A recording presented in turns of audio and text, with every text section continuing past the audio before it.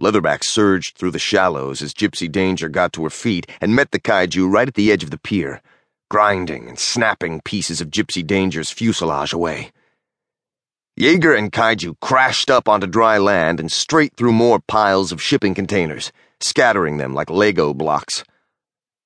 A finishing shot from Gypsy Danger sent Leatherback skidding on its dorsal carapace across the port, knocking over cranes and crushing small buildings along the way. Leatherback flipped itself over and rose to meet Gypsy Danger. The Jaeger tore loose a crane and swung it like a cricket bat at the kaiju's head. Chuck saw the wind-up and the stroke, and he was already anticipating the impact when Leatherback ducked and rammed a clawed fist into Gypsy Danger's midsection. Chuck realized at that moment that he had anticipated Gypsy Danger moving at the speed of Striker Eureka. The differences between generations of Jaegers had never been clearer to him. Another blow from Leatherback dropped Gypsy Danger to one knee. Pressing its advantage, Leatherback closed and hammered at Gypsy Danger, beating the old Jaeger down bit by bit. The euphoria Chuck had felt a moment before evaporated. "So much for those two," he said. His father didn't respond. So much for the world, Chuck thought. If we lose all our Jaegers today and the eggheads are right that the kaiju are going to start coming faster, humankind couldn't nuke its way out of the problem. Earth would be unlivable, and fast. Leatherback bore down on the staggering Gypsy Danger. This is it, Chuck thought. Kaiju 4, Jaegers 0. But Gypsy Danger leaned just far enough to the side that Leatherback's reckless swipe missed.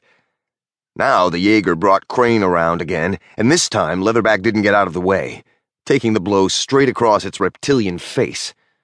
A spray of corrosive blood spattered and smoked across the wrecked port. Leatherback reeled away, stunned, and Gypsy Danger leapt after it, grabbing a 50-foot metal container in each hand and smashing them together on either side of Leatherback's head. Again, Leatherback stumbled, and Gypsy Danger also took a step back to gain the precious time its rangers needed to warm up their plasma cannons. "Spoke too soon, maybe," Herc said. Leatherback charged.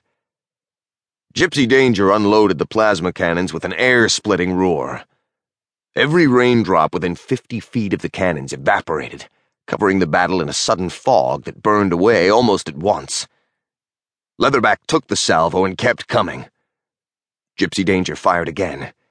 Pieces of Leatherback's shell blew away, and the force of the plasma detonations tossed containers around like they were styrofoam. Still, Leatherback kept coming. It locked arms with Gypsy Danger in a wrestler's grip. Herc and Chuck saw the concrete at Gypsy Danger's feet buckle from the immense force. Gypsy Danger's plasma cannons fired a third time. This salvo blasted away part of its anterior carapace and knocked Leatherback away to land on its side and roll to a halt. Charred and smoking pieces of kaiju littered the container yard.